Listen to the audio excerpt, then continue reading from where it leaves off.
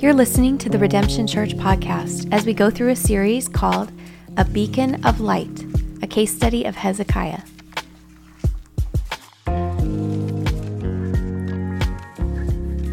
If you have a Bible, which I hope you do, turn to 2 Kings. 2 Kings is where we're going to be at tonight. We're going to continue our series in A Beacon of Light as we study this guy named Hezekiah, who there was no other king like him. And on the back table as well, when you sign up the community group, there is this reading plan. And what we're doing as far as our discipleship and for you to get a better comprehension of the Bible and study, because, you know, even though you guys think I speak a long time, there's a lot more to say with this guy Hezekiah. But we're taking 8 weeks, and there's a lot of scripture in the Bible. And so what I've done is I've organized this scripture reading plan during the week, and this will be helpful because during community groups we can talk about it, ask questions, dive in deeper. But we actually has said, hey, read all these sections about Hezekiah, and then we'll come together on Sundays and we'll have a message. Tonight's focus is going to be worship. It's going to be worship, how Hezekiah worships. We just got in the introduction last week about who this Hezekiah, who this guy is. I want to say man, but when he became a king, he was only 25 years old. And he was a guy in a time of a dark culture. Now we know his father last week, Ahaz, was the king before him, and it was a very wicked time. This is why in the reading plan this week, I had you read a minor prophet, Hosea. Minor meaning just a smaller prophet, not a longer chapter book, okay? But the significance is important because Hosea was a book that actually was addressed. It says, this is the words of the Lord that came to Hosea, the son of Beera, the days of Uzziah. No, that's not right. One of those names, Jotham, Ahaz, that's our character we learned last week, and Hezekiah, okay? So Uzziah, that's his name. He's the grandfather of Hezekiah, Jotham, Ahaz, our great-grandfather, Ahaz, and now Hezekiah, king of Judah, in the day of Jeroboam, the son of Josiah, the king of Israel. So what I want you to see as we study along, especially in this reading plan, is where God has sent prophets in this time of history in the nation of Israel. You have Kings that focuses a lot on Israel, because the nation split about 250 years ago from Solomon's sons to the 12 tribes went to the 10 tribes of Israel and then the 2 tribes, Judah, primarily in Jerusalem. And so Hezekiah is the king in Judah, okay? And Hezekiah has a lot of prophets that God has sent. And if you've read the book of Hosea, and if not, you can read it this week. Hosea is a book where it's like a love letter and God's mercy shown to his people. He tells this prophet to go and marry an unfaithful woman and to keep on forgiving and to keep on loving him and to keep on serving him. And that is a picture of the heart of God in this dark, troubled day.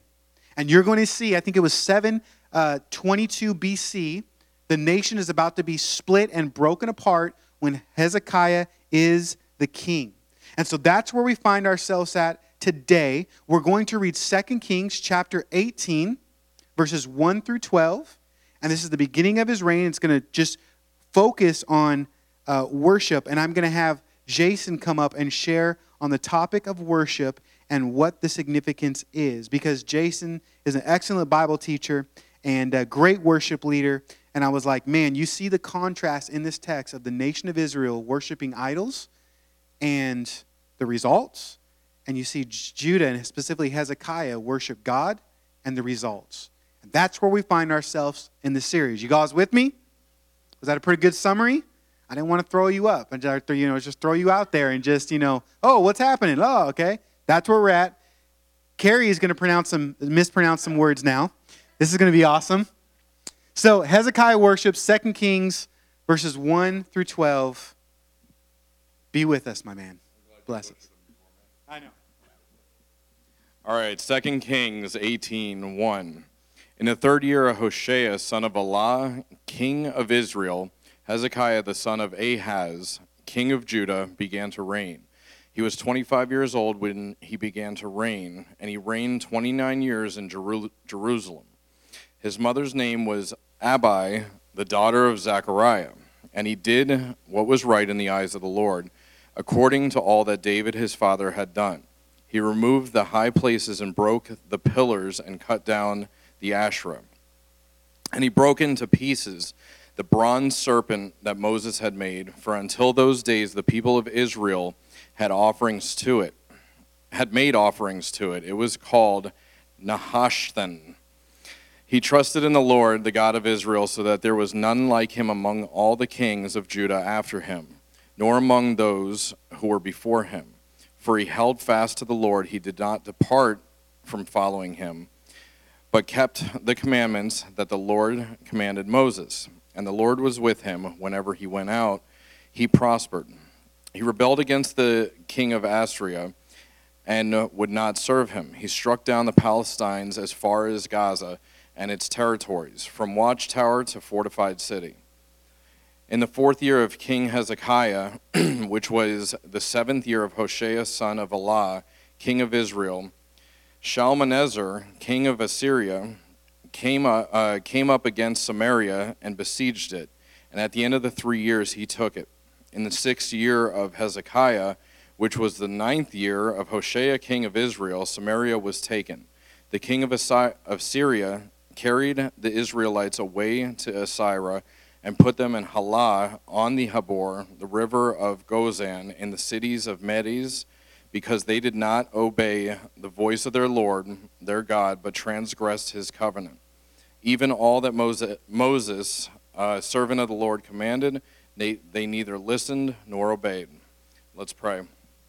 God, we thank you for the time that we have up here. We thank you for the fellowship that we do have the ability to get together.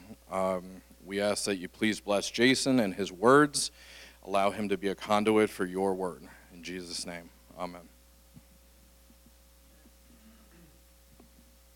That was some of the smallest lettering up there. You guys read that? Yeah. Oh.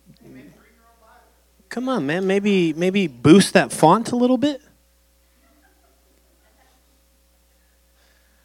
I only say that because I have to use reading glasses to read now. Hey, so great to see you guys again. Last time I was here in October, got to just give you an update about the ministry and what was taking place, something very passionate. And now here we are, and I get to share another thing that is very, very, very passionate and near and dear to my heart. It's this area of worship. Worship is a powerful, powerful thing. How many of you love worship? You love times like we had a little bit ago. I love it. I think there is tremendous power in worship. I think it's incredibly moving. How many of you have been moved before in worship? We'll get a little honest here. How many of you have cried before in worship? I have wept. I have wept leading worship. Last time I was up here when I was speaking at Proclaim Church, I was sobbing and weeping during worship, and they were actually singing that song, Do It Again. And you're just listening to the words, your promises are there, I believe in you, I'll do it again, see you do it again. It's just powerful. And let me ask you guys this. When you think of worship, what are some of let's do like the top 5 things. When you hear the word worship, what do you think of? Just shout it out. What's that? Praise. Okay, praise. What else? Community. Okay, what else? Music. Singing. Thanking God. Okay. Yeah, sure, venting. Yeah, you can vent during worship, I think. The most of these things that we just mentioned have to do with song and praise and singing and reflection. And so some might look at this passage, the first 12 verses of 2 Kings 18, and say, what in the world does this have to do with worship?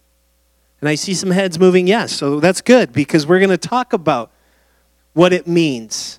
in regards to worship. This is something that is very, very near and dear to my heart and passionate because I have been doing music since I was a kid. Since I was 11 years old, I'm going to go old school on you guys. I'm 42 years old. I was 11 years old. We had a family band. We were like the Partridge Family. My dad played. How many of you know the Partridge Family? Yeah, some of the teenagers, they do not know what that is. It's phenomenal music. Go look it up. My dad played guitar, my mom sang, my sister played piano, my brother played drums. My dad was like, we need a bass player. You want to learn bass? I was like, sure. I was 11 years old, 11 or 12 years old, learned how to play bass. We had a family band. We practiced. We argued. We fought. We toured. We played concerts. We played retreats and all kinds of stuff. We made, you ready for this? We made cassette tapes. No CDs.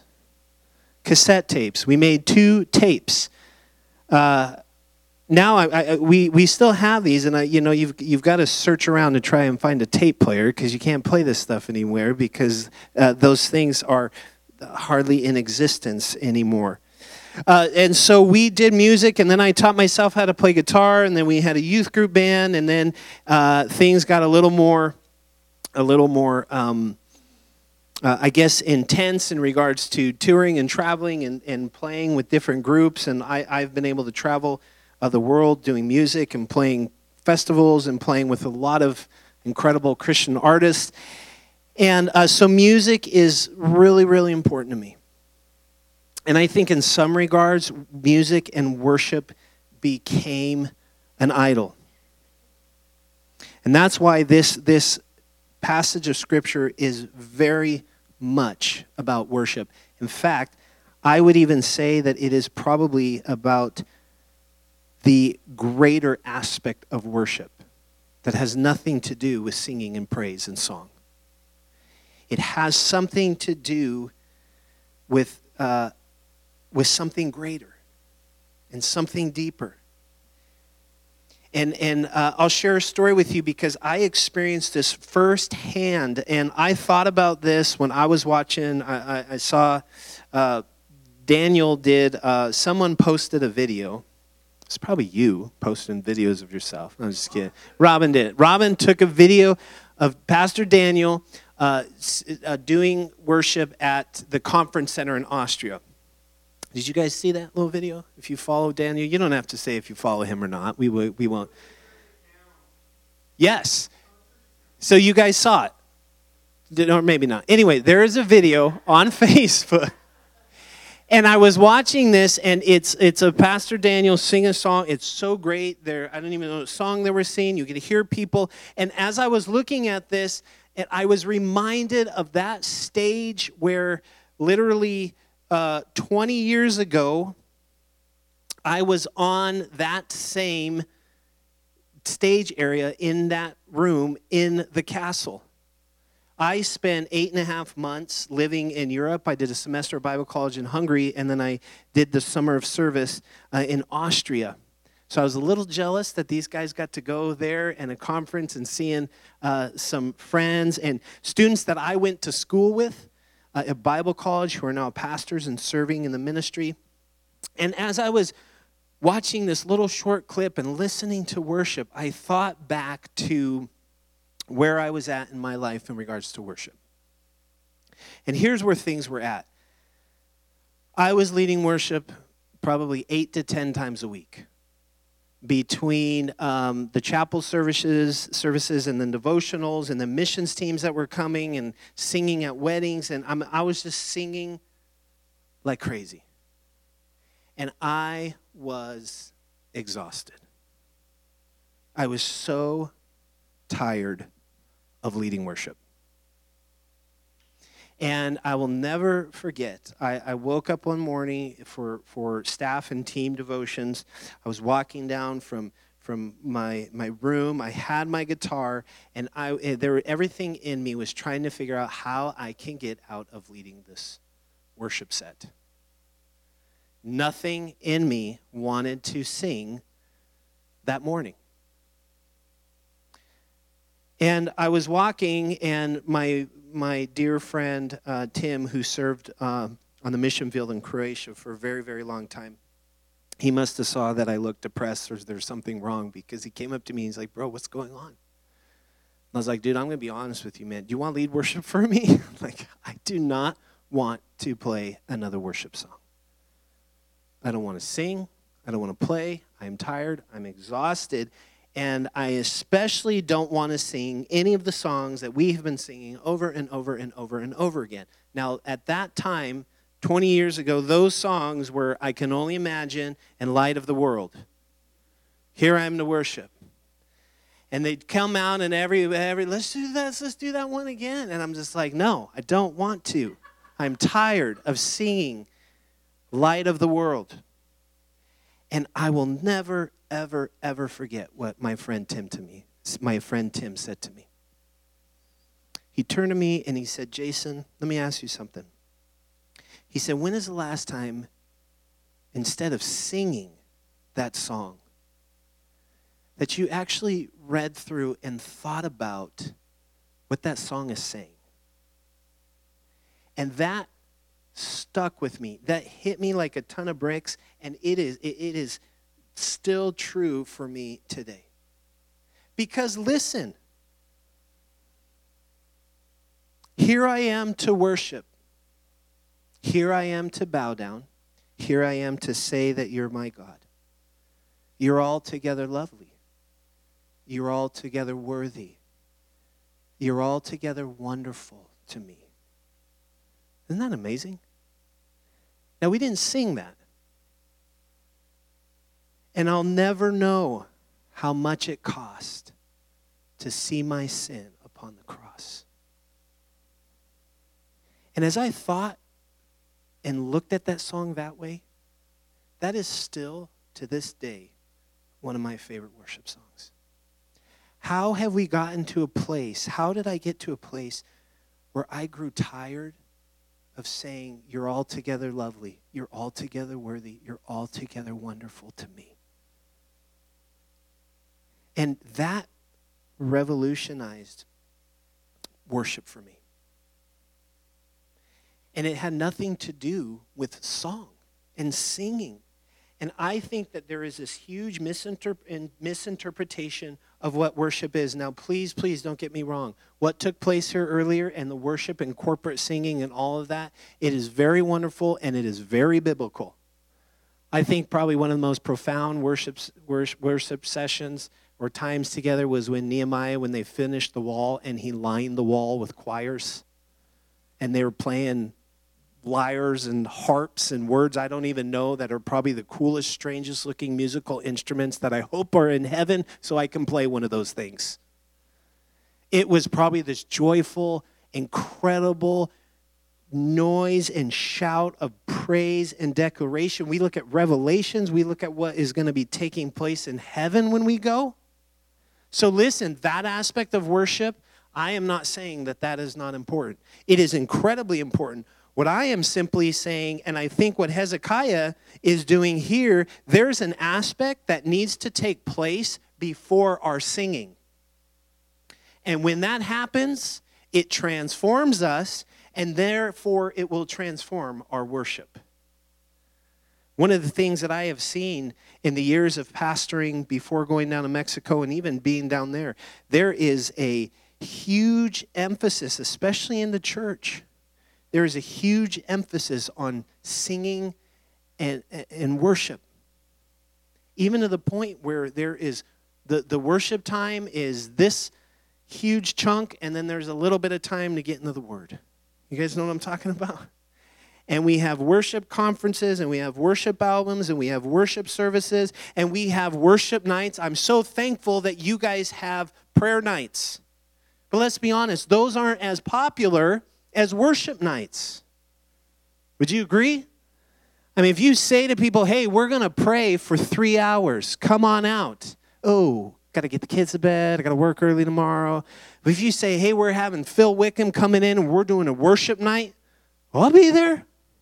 Only 3 hours. Can we keep going? And then you get there and the worship's going and the music's going and these cool light things are going and everything's going and you're flowing and you just feel this. And then you leave out just this incredibly filled and encouraged. But listen, I truly believe that you can leave just as filled and encouraged from a prayer meeting.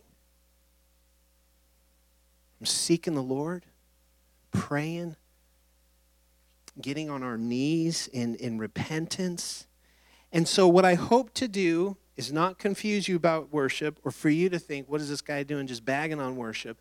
I just want to help bring, in the context of what we read here in these 12 verses, kind of a new perspective into worship, and I just pray that will encourage you guys, and then that you will see that in your corporate worship and even your personal worship, it will go deeper and better. Okay? Couple verses I want to share with you initially. One of the first time that the word worship is mentioned in the Bible, does anybody know where that is? Genesis chapter 22. It's in the story of with Isaac and Abraham. When Abraham is asked to sacrifice his son. Genesis 22:5. Abraham says to the young man, when it comes time for Abraham to take Isaac to go up to the mountain to sacrifice him, he says to his young man, stay here with the donkey. I and the boy will go over there and worship and come back again to you. When I first heard that, and I thought, wow, we're going to go worship, and I'm going to go kill my son, and then I'm going to come back to you. But there's so much more in that story, and Abraham believing that the Lord was doing something more through his son, through the promise that he had given him, but he recognized this as worship. I and the boy will go over there and worship, and then we'll come back to you again. Romans 12:1. Paul says, I appeal to you, therefore, brothers, by the mercies of God, to present your bodies as a living sacrifice, holy and acceptable to God, which is your what? Spiritual worship. So 2 verses that don't say anything about music or singing or instruments. Both of these imply sacrifice. Present your bodies as a living sacrifice, holy and acceptable to God, which is your spiritual worship. Here in 2 Kings, these guys are messed up. Read chapter 17. Have you guys read that yet in this program that you're reading or something? Listen to this. 2 Kings 17. You can flip over if you want. 16 and 17. And they abandoned all the commandments of the Lord their God. This is the nation of Israel. They abandoned all the commandments of the Lord their God. They made for themselves metal images of 2 calves, and they made an Asherah and worshipped all the host of heaven. And they served Baal, and they burned their sons and their daughters as offerings, and used divination and omens, and sold themselves to do evil in the sight of the Lord, provoking him to anger. Yeah, I think God would be a little angry by this. This was their form of worship. They had strayed so far from the commandments of God, from obeying God, to the point where, and they abandoned all of his commandments. And they're worshiping these things that they made, and then they start burning their kids. That is messed up. And divination and omens. In my personal devotion plan, I'm doing this reading program through the Bible, and the other day I was reading through, in Exodus, the nation coming out, and where, Moses is up on the mountain meeting with God, interceding, hearing from God, and the nation of Israel is like, we're tired. He's not coming back. Aaron, make us a God that we can worship. And they build the golden calf, and they get into this crazy, crazy worship of this idol. This was not the type of worship that God was seeking. This was not the type of surrender and sacrifice and obedience that he desired. And thankfully, we see here a young man, 25 years old, who says enough is enough. We need to get back to pure worship.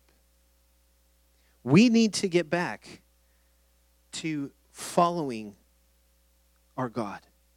We need to get back to obeying his commandments. Now, here's what's key. Do you see anything in these verses where Hezekiah comes in and he says, guys, listen, man, we have messed up a lot. Grab your guitars and flutes and bongos, and we're getting around a campfire, and we are going to worship. We are going to sing songs, and we're going to praise the Lord in hopes that he forgives us and things go well.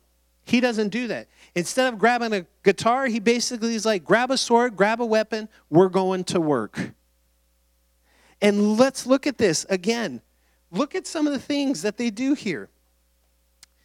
He removed the high places, broke down the pillars, cut down the Asherah, broke down into pieces the bronze serpent that Moses had made. You guys understand the significance of this? This was made to save them. The very thing that years before, the very thing that God told Moses to do to save those that would look up to it, that became an idol and an aspect of worship that was not good, and so it was destroyed. And that's crazy, because that shows us that even in worship, even in church, even in our lives, there are so many things that can become and turn into idols and relics. I'll never forget John Corson.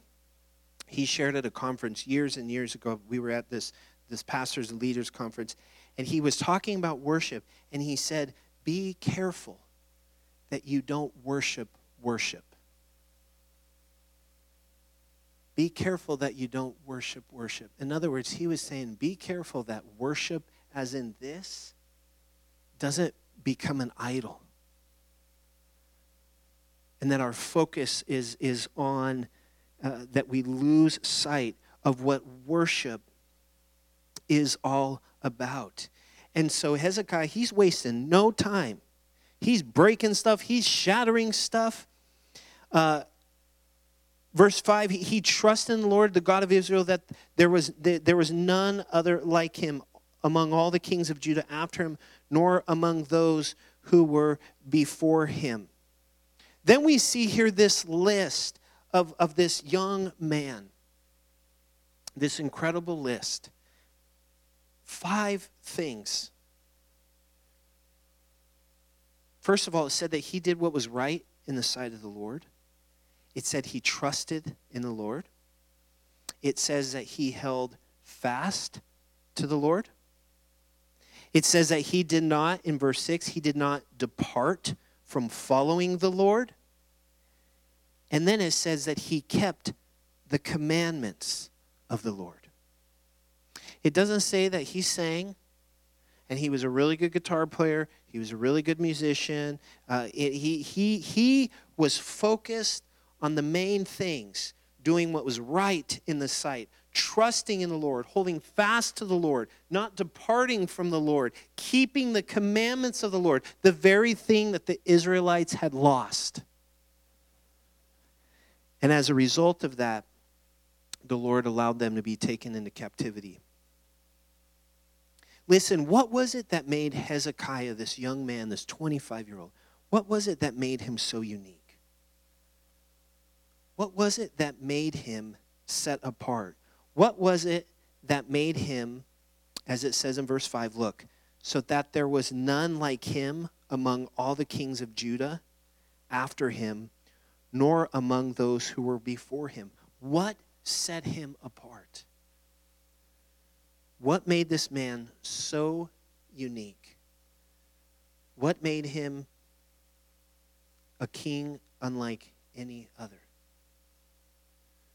Well, if we want to talk in regards to the area of worship, it had nothing to do with the music side of worship. But it had everything to do with his faithfulness and his commitment to the Lord. It was because he did what was right in his sight, because he trusted in the Lord, because he held fast to the Lord, because he did not depart from the Lord, and because he kept the commandments of the Lord. And so how does that pertain, and how do we tie that in to when we are singing and we are doing corporate worship? Because we're going to sing here again in a little bit. Well, listen. What it does, first of all, hopefully we're singing songs that speak of biblical truths. That we're singing songs not because it's the most popular song out there. Daniel and I, we were talking a lot as we were driving from Coastal Chapel. Man, those guys have some happening worship there. It was just two dudes, a drummer and a piano player. It was like volume 15. It was incredible. We were up there, get up, get up, get up. And, people are just dancing and getting up and just going for it. Man, it was great. And then we were ushered into the presence of the Lord as it's just the piano's playing and we're singing. And, oh, man, it was incredible. And so Daniel and I, we were saying, hey, have you heard this song? What do you think? That we were talking about songs. We were talking about songs in regards to some that churches are singing, and it's like, this doesn't really make sense lyrically and scripturally, and yet we're using these as these anthems and these declarations and these incredible songs that everybody wants to sing. Listen, it is not about singing what sounds best. I'm a bit of an old school guy when it comes to worship. I love the hymns. I taught a worship class for many years at our church, and I cannot tell you how many times I got into conversations with people who thought of how incredibly boring hymns are. And I would give them a book. I would encourage you guys, you want your world rocked a little bit? And any of you that think maybe hymns are, there's a book by, what is the author? Robert Morgan, I believe. Then Sings My Soul. Has anybody read that? It has all of the modern day, all of the hymns. It has that written out. And then it has the story of what birthed those songs. Listen, those hymns were not birthed in a writing session of Christian artists. And again, please understand me, I'm not knocking that. I think it's great when people get together and they look to write a new song. But these guys that wrote the hymns, they're not sitting in a room drinking coffee and saying, hey, what would be a really cool, then sings my soul. Oh, yeah, man, that's a cool thing. Yeah, let's get that down on paper. You read this book, you will weep, you will be moved, and you will not look at hymns the way, did you know Jesus loves me is a hymn? Jesus loves me, this I know, for the Bible tells me so. There's more than just that part. It's a hymn. It is unbelievable. These songs that were birthed from desperation, from brokenness. That is why I think, hymns can be so powerful. Listen to one more verse. Psalm 139. Because I think we talked about things that need to take place in our lives before worship takes place. One of my favorite verses in the Psalm, Psalm 139, 23 and 24. Search me, O God, and know my heart. Try me and know my thoughts. And see if there be any grievous way or any wicked way in me. And lead me in the way of everlasting. For me, oftentimes when I do worship, when I'm at a church, or I like being in the back for worship. because there's times when I'm not even singing because I'm just trying to process the words that I am seeing up there. And it has become incredibly emotional for me because I'm looking at words, and hopefully they're words just declaring truths, declaring who our Lord is. And so some people, I had one student, they asked me in class, they're like, so this is a worship class. Are you like encouraging us to not worship anymore? And I was like, no. But you know what? It might not be a bad idea when we're singing a song to maybe just listen to what is being sung and let the words just pour over you versus just getting right in to the song. So I hope this makes sense to you guys. I hope that you're tracking with me. You see, again, if someone would read these 12 verses and they would say, this has nothing to do with worship. And I would say the opposite. This has everything to do with worship. Because he did what was the most important thing. He got rid of what was needed to be rid of, and idols and relics. And that was needed to be cleansed and to be taken out, and then to plead for forgiveness from God. Lord, forgive us. That's what it's talking about here. That's what the psalmist is talking about. Search my heart. Try me. Know me. See, Lord, if there's any wicked way in me, and then lead me in the way of everlasting. I love doing worship songs. We're taking communion, right? Okay, because there's communion stuff. Oftentimes with communion, man, to me, communion is so powerful. Obviously, you are reflecting on what the ultimate sacrifice of what Jesus did. And for me, a lot of times I don't end up singing during communion, or it's that time of just seeking like your inner soul, looking inside and basically saying, Lord, what do I need to break down? What do I need to tear down? What has become an idol in me? And I think, communion, we won't get into that. That's for another message. I think communion is also another misinterpreted, misunderstood thing. We think it's just a part of a service, and so we go and we do a Bible study, and it's first Sunday of the month, it's Potluck Sunday, so it's Communion Sunday, and we hear a message, we sing a song, and then we take the elements, and then we leave. The whole point, do this in what? What does it say? In remembrance of me. Thinking, remembering. Going back to, here I am to worship. God, I will never know how much it cost to see my sin upon the cross. The very reason why we're taking communion. And so, Lord, because of that forgiveness, because of that blood, because of what you did, here I am to worship you. Here I am to bow down. Here I am to say that you're my God. You're altogether worthy. You're altogether wonderful. You are lovely to me. You see what that does? You see how it just tweaks things a little bit to where we realize, okay, Lord, I'm going to do some house cleaning. I'm going to do some surrendering.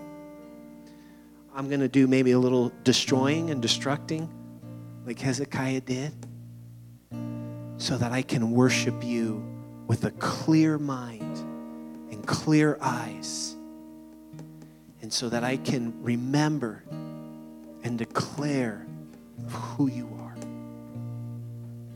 So, Lord, we want that. You are our cornerstone. Our hope is built on nothing less than Jesus' blood and righteousness. Christ alone, cornerstone, weak made strong in your love. Or what powerful words. And so we don't want to just sing this song. We want to declare this. We want to pray this.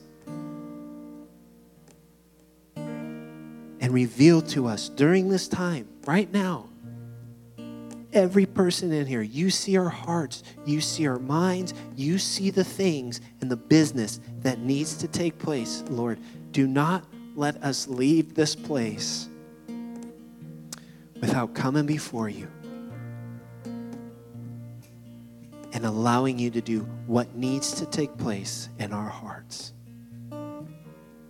If that's breaking, if that's surrendering, if that's letting go, if that's repenting, if that's crying, whatever it might be, use this time by the power of the Holy Spirit. This is Pastor Daniel Williams with Redemption Church. Thank you so much for listening to this message. You can subscribe to this podcast via iTunes, Google Play, or YouTube so you never miss a message. The mission of Redemption Church is to pursue and to proclaim Jesus, and we would love to have you partner with us. Feel free to share these messages with your family and friends. And also, if you'd like to donate to the ministry, go to redemptiondb.com. God bless you.